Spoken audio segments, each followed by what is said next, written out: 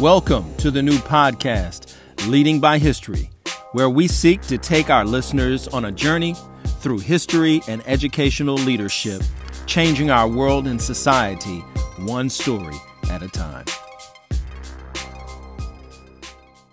Dr. Cornel West, born June 2nd, 1953, his family moved at an early age to Sacramento, California, and there they regularly attended the local Baptist church, and Cornel was always moved by the testimonies, by the exemplification of faith that he saw and heard from the parishioners. In 1970, at the age of 17 years, he enters Harvard University on a scholarship. He graduates magna cum laude 3 years later with a bachelor's degree in Middle Eastern languages and literature. He attends graduate school in philosophy at Princeton University and was highly influenced by the American pragmatist Richard Rorty. After receiving his doctoral degree in 1980, he taught philosophy, religion, and African American studies at several colleges and universities, including Union Theological Seminary, Yale, the University of Paris, and eventually Harvard University. Having a strong moral sensibility focused in Christianity, he had a philosophical orientation that was rooted towards pragmatism. He created a work, his seminal work, Race Matters, which was a collection of essays published exactly 1 year after the start of the Los Angeles riots. West was always political, but also was an academic, and he never hesitated to combine the two when necessary, from lectures to demonstrations. Cornel West serves as an example of Black scholarship, pulling together the foundational beliefs of Black liberation theology, political activism, and high academic rigor. Cornel West continues to be a respected name for much of the research and work that he's done over the years, and his writings still bear relevance as they tap into the stream of African American consciousness and faith, rooted in the tears and years of the past. This week's Leading by History will examine the foundation of Black scholarship and address its level of importance. Is Black scholarship necessary? Is it just a niche for a lower level of scholarship? Or is there something deeper, something heavier, something weightier? We'll be speaking with a professor from UVA in the African American Studies Department. You don't want to miss this conversation about the origin, about the foundation, and the power of Black scholarship and what it means to be a Black scholar. Let's get ready for this week's Leading by History.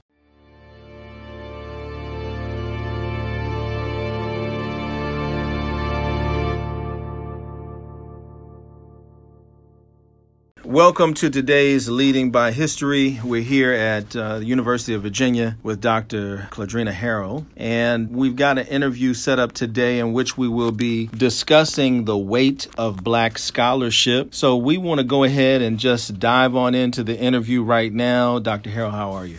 I'm good. All right. Well, welcome to the show. Thanks for having me. And we appreciate you making that time. We know Tuesdays are busy for you and you're going clock to clock. So we thank you for making time for the show. We want to start off with you telling us a little bit about your background and what led you into African American studies, history in general, and then, just tell us a little bit about how you got to UVA. Sure. Well, Claudrena Harrell, born in Jacksonville, Florida. 1976. Went to Temple University in 1994, actually on a basketball scholarship. And the first class that I had at Temple was a class entitled Modern African History. And my professor was Mario Beatty, who's now a professor at Howard University. And the class just really blew me away. I grew up in a household where history and politics was discussed. My father was a longshoreman. He passed when I was 8. but he was a part of the International Longshoremen Union Association. My mother was a clerical worker, was a part of Ask Me, but graduated from high school. She did in 1969, so she's a product in many ways of the revolutionary fervor of the Black Power movement, also influenced by the Civil Rights movement. And so I kind of grew up in a household led by my mom in which African American history was discussed, was celebrated, was appreciated. As a kid, going to a Catholic school, I always loved Black History Month. I always appreciated when the teacher at the beginning of February would hand out that 100 question list where we had to find out who did what and when they did it. I loved it. I'm pretty sure my mom was not always happy because I would sort of cut out all of the encyclopedia pictures and, outline and make marks on certain things, but I just loved history, so I always had a deep appreciation for African American history. And when I got to Temple in 1994, Philadelphia in 1994 was an interesting place. 1994, a year before the Million Man March, 3 years before the Million Woman March. Temple is an important epicenter, I think, of Black nationalism, African American studies, very popular at Temple University, very big, the soul scene, the music scene, very big. And so I decided by my first year at Temple that I wanted to major in African American studies because it provided me with just a great deal of intellectual stimulation and a great deal of joy. And Temple, of course, was at one point the only university to offer a PhD in African American studies. So I'm learning a lot from different graduate students. Mario Beatty, who I mentioned earlier, Valethia Watkins, who's also at Howard, and Howard's chair now, Greg Carr. We're all graduate students. So being in that space at that time was just fascinating. And it was so fascinating that by my second year playing basketball, I had a successful basketball career. I knew that there was more out there. I knew that I wanted to become a professor. So I started actually scheming to find a way to graduate early. So I actually graduated in 3 years. I finished everything up this summer of my third year. So I didn't actually play my last year of eligibility at Temple University. And that was a tough call because all 3 years I was the leading scorer. So, but I just knew that there was more out there, and I knew I wanted to go to grad school. At that point, when I finished in 1997, there were not that many schools offering PhDs in African American studies, the discipline of Black studies. And so it really became an issue of which discipline do I like the most. That's not African American studies. I think there were like 2 or 3 schools, and one, of course, was Temple. And I want to say it was Temple, UMass. Those were 2 of the schools, and I knew I wasn't going to stay at Temple. So I ended up doing history. I ended up going to Notre Dame. I had I had strong grades, but I wasn't in the 3.9, 4.0 area. So I was kind of like solid 3.5. So I got into Notre Dame, and at that point I thought I wanted to study like Black migration. And I got to Notre Dame and really liked it, but was once again Black nationalism was tugging at me. And trying to understand Black nationalist movements, trying to understand the Million Man March, trying to understand the Million Woman March, trying to reconcile my understanding of who attended the march, why they supported the march, if they liked or didn't like Louis Farrakhan, with scholarly literature on Black nationalism that said Black nationalism was nothing more than kind of an expression of the Black bourgeoisie.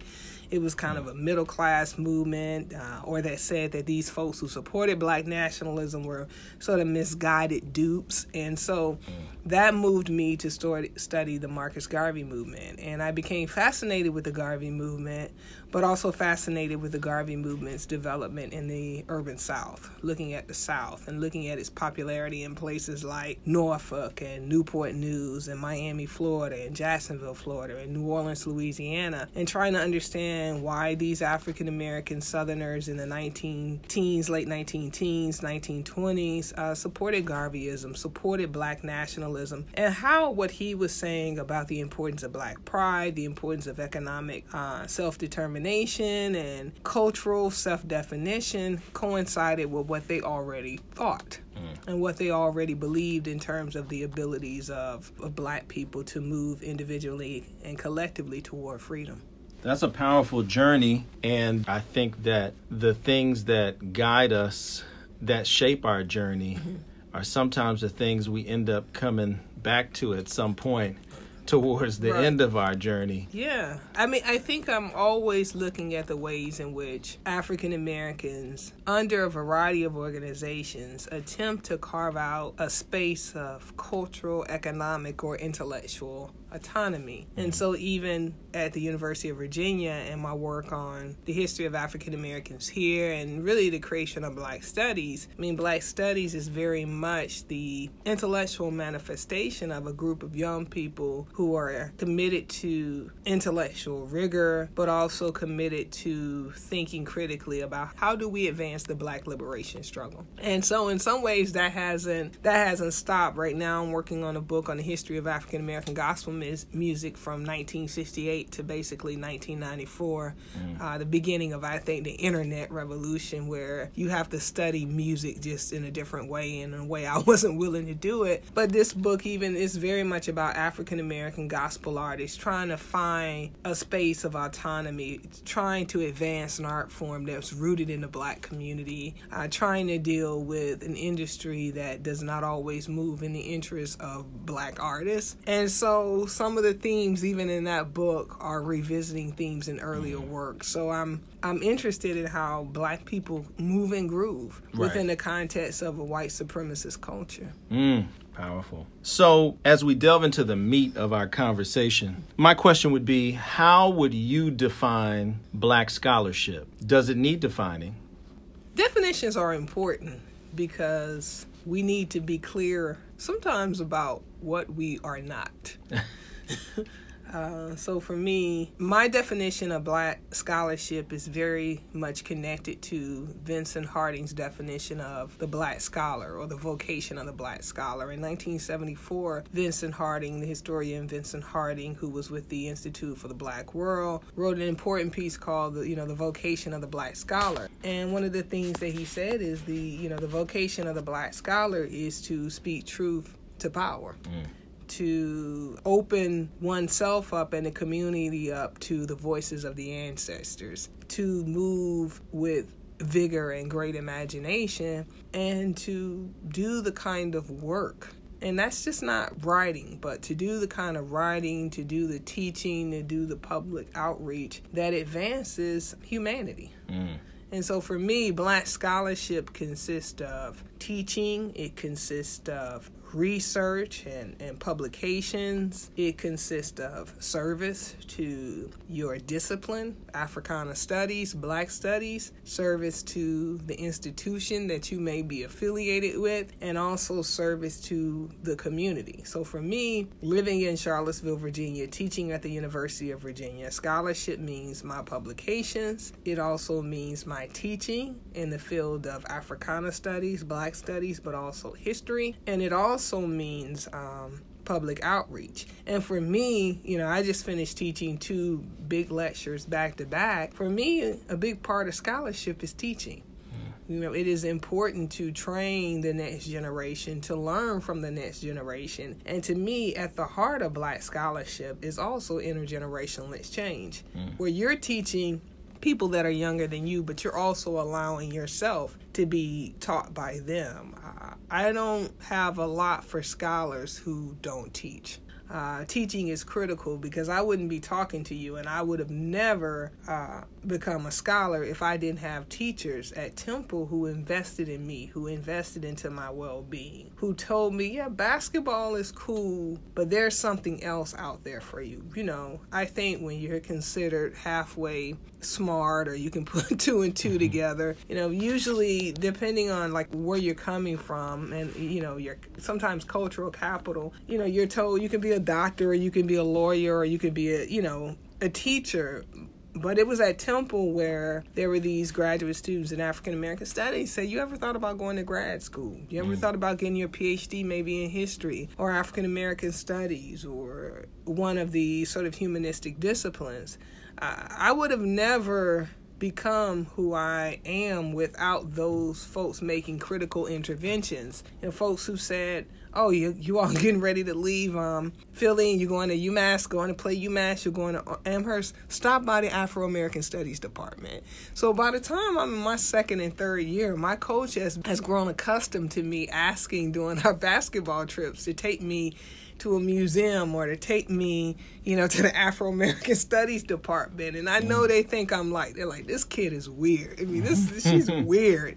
But that wouldn't have happened naturally without a community of people encouraging me, saying, okay, you're reading for class, you got this class, but John Henry Clark is coming to speak. Let's go see him. Marimba Ani is coming to speak. Let's go see him. Cornel West is coming to speak. Let's go see him. Oh, Temple is cool. But let's go down to University of Pennsylvania because, Farrah Jasmine Griffin is there and Houston Baker is there. And so it's like people opening up this intellectual world to you. So for me, scholarship is making sure that I do that for the next generation. So scholarship is not just publishing, because on some fronts, at least the books I write, I don't know how many people are going to actually read them anyway. I do film as well. Since 2013, I've been working on these short experimental films with my colleague Kevin Everson in the art department. And these films look at the black student experience at the University of Virginia in the post-civil rights period. So we've done 8 films, and they played at the Berlin International Film Festival, the New York International Film Festival, Chicago International Film Festival, Virginia International Film Festival. They played Whitney Museum, National Gallery of Art. They played widely, domestically and internationally. And so part of my scholarship is that artistic work, but part of my scholarship is if someone in the community says, will you show your film on the first for African Americans to integrate UVA's athletic department? And one of those folks, Kent Merritt, is actually a native of Charlottesville. And I go to the community and show that, and it's community people and folks who know about that experience. In some ways, that means just as much to me as playing a film at Whitney Museum. So part of scholarship is finding different forms to communicate ideas, but also discovering different forms for dissemination. So why is there a need for black scholarship specifically? Why do we need to have a niche for that particular area of Africana studies or black studies? Why not just deal in scholarship? Doesn't that allow African Americans, black folk around the world to be able to say the bar is the same, no matter where I go, I'm a scholar as opposed to I'm a black scholar? Or unpack that for me. What are your thoughts there? Well, I think black scholarship, as I understand black scholarship, is rooted in my understanding of black studies and the specific intellectual, social, cultural, and intellectual mission of black studies. So black studies is a discipline that's institutionalized in the white academy in the 1960s, 1970s, emerges out of the Black Power movement, and has since then developed its own traditions, its own methodologies, its own politics. And so the purpose and the intention of black studies is not the same as the purpose and the intention of history. It is not concerned with just writing books in isolation for a group of scholars, but it is concerned with the production of knowledge within the context of community. It is concerned with being transdisciplinary. It is concerned with, it embraces multiple methods, but it is also concerned about the liberation of humanity. And black scholarship in many ways has always carried that energy. It's the energy of David Walker. It's the energy of Mariah Stewart. It's the energy of W.B. Du Bois. It's the energy of Ida B. Wells. Ida B. Wells' intellectual project confronting the institution of lynching, confronting negative images and stereotypes of African Americans, men and women, hers is a liberatory project. So I embrace a liberatory project, but a humanistic project that emerges out of a black tradition. That a black tradition that has a message for the world. When W. Du Bois in The Souls of Black Folks says the Negro has a message for the world, what he's saying is there's something specific about our experience. There's something specific about our experience of oppression. There's something specific about the communities that we've created. There's something specific about our ethical and moral values. There's something specific of how we think about economics and culture and politics. So that has a liberating force, a humanizing force that can transform the world, which is why you can hear certain things like "we shall overcome" across the world. So why would you want to move away from that tradition that may seem particularistic, but in many ways has a more universal humanistic reach? So also, for me, Black scholarship is not limited. It's not something that's particular. It's not something that is on the side, but it's something that can generate new force and new life in the world. So it's like if you have a message that's particular, but you think that it can solve something, that it has transformative power, why would you not embrace it? So for me, when I think about Black scholarship, I think about the Black studies tradition, and I think about what that tradition means. I think about the Black colleges. So at their very inception, when you think about Black colleges, when you think about Black colleges being created, populated by former enslaved people, I should say, they have a particular mission that many white universities have now taken up. So when you think about white universities and when they say things like, oh, we need to think about our relationship to the community in a larger world, Black schools been thinking about that from the get-go. Right. So it's like, that's not new. So in some ways, we've led the way. It's like when somebody comes out of slavery, when you think about enslaved African Americans and the demands that they make on land and property and economics, you don't know. You have a particular idea of property when you've been property. It's like, so for me, yeah, I'm a Black scholar. I do Black studies, and I don't feel that there's anything parochial about that.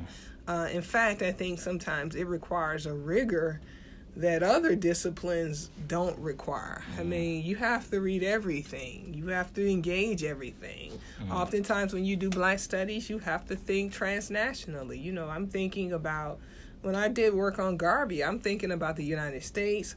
I'm thinking about, first of all, him being born in 1887 in St. Anne's, Jamaica. I'm thinking about all the places that he traveled before he got to the United States, Europe, Latin America, the Caribbean. It's like, so to do Black scholarship, to do Black studies, it requires a certain level of rigor that even terms like interdisciplinary don't fully capture. Powerful thoughts. What we're going to do is we're going to take a brief break, and we'll be right back.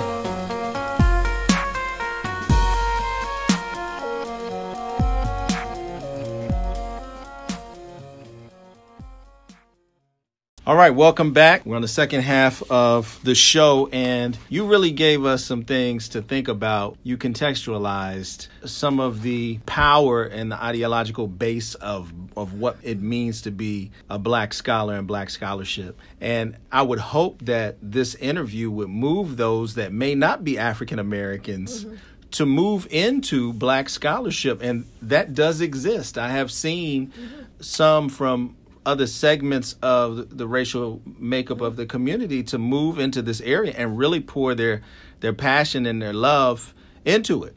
So I think that the way that you capsulized such a long tradition was powerful to make us really think about the concept of Black scholarship. Who are your influences in Black scholarship? Who has influenced your geopolitical, social, religio framework and the way that you approach what you do? I think the influence is collective and individual.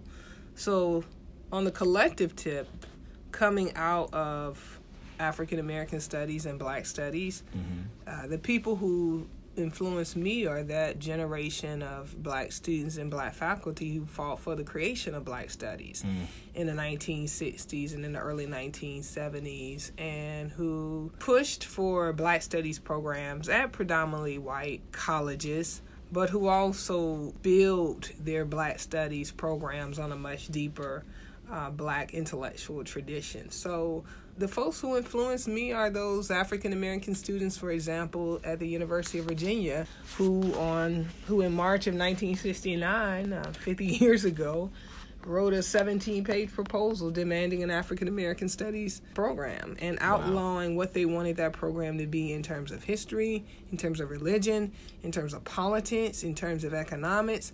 I often return to their 1969 proposal and ask myself, am I living out their vision? Am I being honest to their vision? Am I teaching courses that capture their vision of what Black studies can be? Never confined to their vision, never just limiting myself to their vision. But yeah, I'm shaped by that collective group who wrote those proposals from places like Howard University and University of Virginia and Northwestern. In terms of individuals, Vincent Harding, who wrote a book called There Is a River, I read that when I was at Temple, had a profound impact on me. His poetry, the ways in which his poetic, approach to history, the ways in which he attempted to narrate the Black freedom struggle and connect the 1960s to the 1860s, the ways in which he was committed to creating a history, creating a narrative that made us feel uncomfortable. But that also pushed us forward, and that pushed us to not just provide a critique of white supremacy, but also provide a vision of a new world that we wanted to create. Heavily influenced by W.B. Du Bois, who is he is my favorite intellectual. The Souls of Black Folk, which was written in 1903. I assign it in my Intro to African American Studies courses. I assign it in my labor history courses. I assign it in my General American Survey courses. And every time I assign it, I read it. And every time I read it, I learn something different. Du Bois also pushes me in terms of thinking about form and the possibilities of form.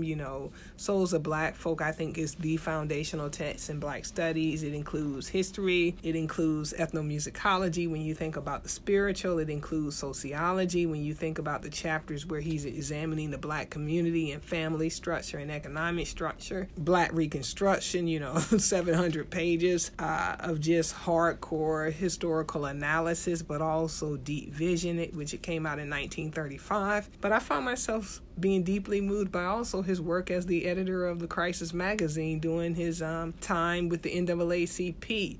Those Crisis magazines, which, those editorials that looked at Black politics, that looked at Black education, that looked at the activism of Black youth. I mean, his range in terms of his scholarship is just unbelievable. And so, those are just some of the few folks who influenced me. I love Greg Tate. Greg Tate wrote for a long time for The Village Voice, a noted cultural critic who writes a lot about music, Black culture. Some of his books are Flyboy and the Buttermilk. He also wrote a sort of critical biography of Jimi Hendrix. But yeah, Greg Tate is another person who had sort of pretty much a profound influence on me and how I approach music. And so, yeah, there's just so many people. Charles Payne, Noah Irvin Painter, Ida B. Wells. I find love reading that stuff. Angela Davis, another person who, when you look at just her intellectual output, you look at the ways in which every decade from, the 70s to the present, she's written something that has transformed how we think about Black life, Black politics, Black culture, what it means to be human. Critical person in terms of Black feminist study, critical person in terms of musicology when you think about her work on blues women, and of course mass incarceration. She's one of those folks. If you can think about someone, if you can do the kind of scholarship that not only has this profound impact, but that level of longevity, she's been relevant for 40 plus years, and that's just amazing. So she's definitely important for me. Mary Baraka also. Mary Baraka, blues people. Yeah, just so many. Yeah, a lot of folks. Yeah, a lot of well, folks. you listed some heavy hitters. So I want to talk in a few minutes about the difficulties of being a Black scholar, and I want to get there.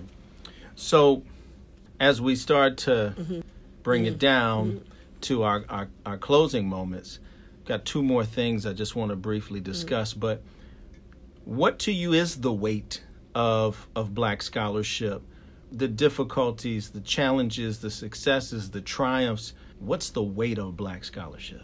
That's a hard question for me because sometimes I don't feel the weight in the same way that my colleagues feel it. The weight for me is, I appreciate having this conversation. This has been fun. The weight for me is like that faculty meeting that I got to go to that's going to last an hour, that should only last 10 minutes. And it's going to talk about the most unnecessary stuff when I feel like I know I have students who struggle with hunger and food security issues, and I got papers to grade. The weight for me is sometimes the miscellaneous stuff. I'm doing my research, reading. That's not a weight. In many ways, that's a privilege. I consider it a privilege to be paid to read. I consider it a privilege to be paid to teach. I get annoyed and I feel weight when I have people that interfere with my teaching, particularly when I want to work with students. I think the weight is, I think some people would say the weight of Black scholarship is sometimes not being accepted or respected by the mainstream. It's never been a desire that I have. At the end of the day, I want to be a good teacher. I want to do my scholarship. I want to write. I wanted to get tenure, which I have. I wanted to be a full professor, which I have, because being tenured ensures that I'm here for my students. When you don't get tenure, you got to find another job.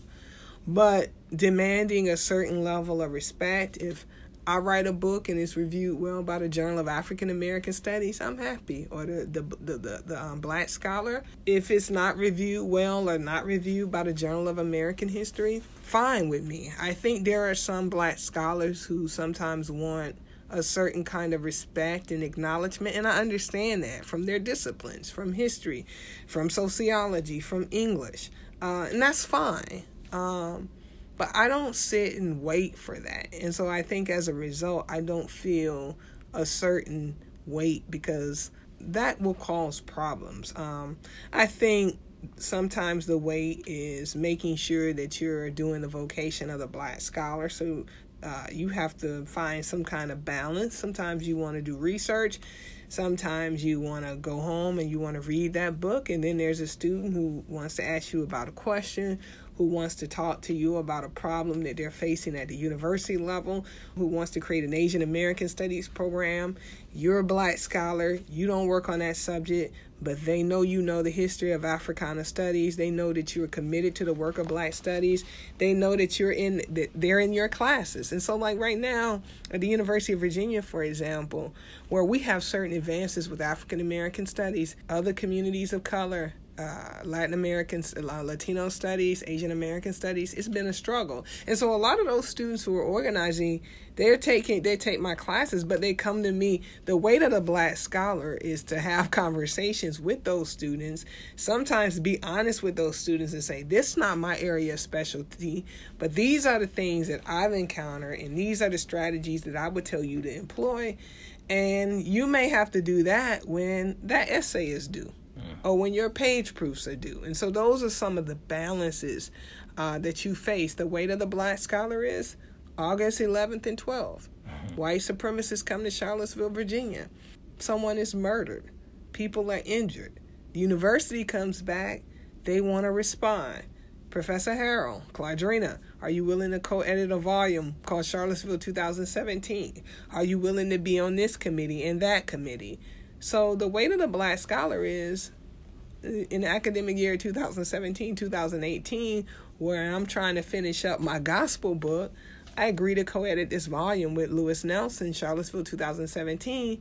But I also am on, I think I stopped counting at one point, but I was on more than 10 committees.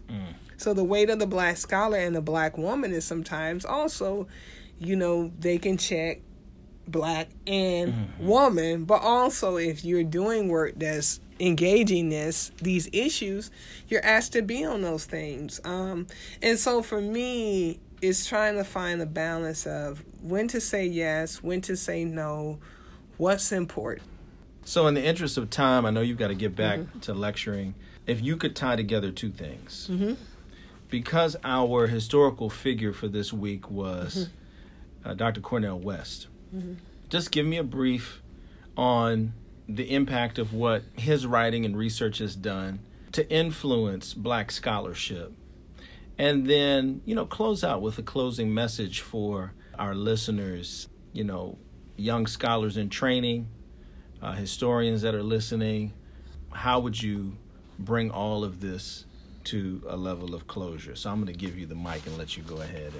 Okay, so I think Cornel West is one of the most important scholars of our time. Seminal figure in Black studies, Black theology, Black religious studies, philosophy. He is, for many people, though not all, a kind of model of the public intellectual. His book, Race Matters, which came out in 1993, a year before I entered the university, or Temple University, had a profound impact on a generation of scholars working in a variety of fields, including Black studies. And so when I get to Temple in 1994, Race Matters is very much a part of the conversation, and people are attempting to make sense of Cornel West's rise, his eventual connection to the Harvard Dream Team, which consists, of course, of people like Evelyn Higginbotham and later William Julius Wilson, but also Henry Louis Gates. But for me, Cornel West, probably the most important book by Cornel West for me is his first book, and it's Prophecy Deliverance. And it came out in 1982. And in that book, he talks about the Black prophetic tradition, and he wrestles with, in some ways, his attempt to reconcile or to bring together his Blackness, his Christianity, and his commitment to a sort of Marxist politics. And that book attempted to understand Afro-American critical thought. It attempted to understand the varieties of Black cultural and intellectual expression. And it had a pretty profound impact on me later as a scholar developing, as a person who identifies strongly with the Christian tradition, but as a person who also found certain aspects of that tradition too conservative and against sort of the class analysis that I was making of life, but also a person who didn't want to discard that tradition. So I think Cornel West has a particular importance for African American scholars trying to understand what does it mean to be a public intellectual, what does it mean to be engaged in and fight for community, what does it mean to be committed to providing a critique of white supremacy, patriarchy, but also capitalism. But for me also, what does it mean to do all of those things and identify yourself with Black Christianity or Christianity? And so it's very important. So for me, I read Race Matters, but Prophecy Deliverance had a profound impact on me. And of course, you read the Cornel West Reader. You're always listening to Cornel. You're always watching him on TV. But he was very, very important in terms of kind of that Black prophetic tradition, Black theology, Black studies, a willingness to speak truth to power, even if it puts you on the wrong side of the aisle, even if it means that you're critiquing the Harvard president or you're critiquing Barack Obama. And we can perhaps disagree on whether we agree with all of his critiques. But that critique, the willingness to critique, the willingness to sometimes go against the grain, the willingness to be an insider, but also sometimes you have to be an outsider. I think that's a model and an example, even if you don't always agree with the content or the style but extremely, his work is extremely important for me, and I think it set an important. It was a model, and like I said, we just had a conference on James Cone and Black theology, and for me, Cornel West, even though there were moments where he provided critique of James Cone, but he's a part of that tradition. So I think it's someone kind of wrestling with politics, race, religion, and the public. He has a particular resonance for me. And so, what are your parting words for our listeners? What would you like them to walk away understanding about the weight of Black scholarship and the power of the work that's being done? I think it's important to understand that the weight of Black scholarship is consistent and connected to the weight of being Black in this country, and that I don't feel like our weight is exceptional or more heavy than the weight that my mother had as a clerical worker or my father had as a longshoreman. Is that is deeply connected in that we can't move towards freedom, we can't move towards liberation without each other. And so whatever we do, it has to be rooted in community. And one of the things I constantly tell my students, and I think we all can learn from this, is sometimes you have to, let me rephrase this. I was at Winston-Salem State several years ago, and I was reading an editorial in their student newspaper, and the editorial said, be careful who you idolize. And as a Black studies scholar, as a Black scholar, as a Black woman who came in the history department at the University of Virginia, and I was the only Black woman scholar. I think I was the first Black woman to get tenured here. You have to be careful who you idolize, and you have to have your own values. You have to move at your own pace. You have to have your own ethical system and not the system that's sometimes promoted by the mainstream, because as Audre Lorde said, the master's tools will never dismantle the master's house. And so you have to be very clear on who you are and what you want to do, but most importantly, what community you want to root yourself in. And so in doing that, you move with clarity. I teach 2 large lecture courses. Most folks, and I teach a graduate course, most folks say I wouldn't be teaching 3 classes at the University of Virginia. I mean, most folks, it's kind of like, how can you get out of teaching so much? But because my commitment is to the vocation of a Black scholar and training students, teaching is not negotiable for me. That's a critical component of what I do. And the kind of teaching that's Tuesday and Thursday, being with people for an hour and 15 minutes, not, just one day of the week. Because I know what I want to do. I know my vision. People sometimes ask me with art and film, well, does it count? Will that count towards promotion? It counts toward my intellectual development, my happiness, and what I hope is the advancement of humanity. So you have to really discard sometimes the values and the ideas and the expectations that are imposed on you, and begin to move with your own rhythm. Well, we thank you so much for this time. Okay. And it's been thought-provoking. Okay. And we hope that our listeners can really pull from this some things to inspire them, and maybe also to, I guess, corroborate things that they've already been thinking.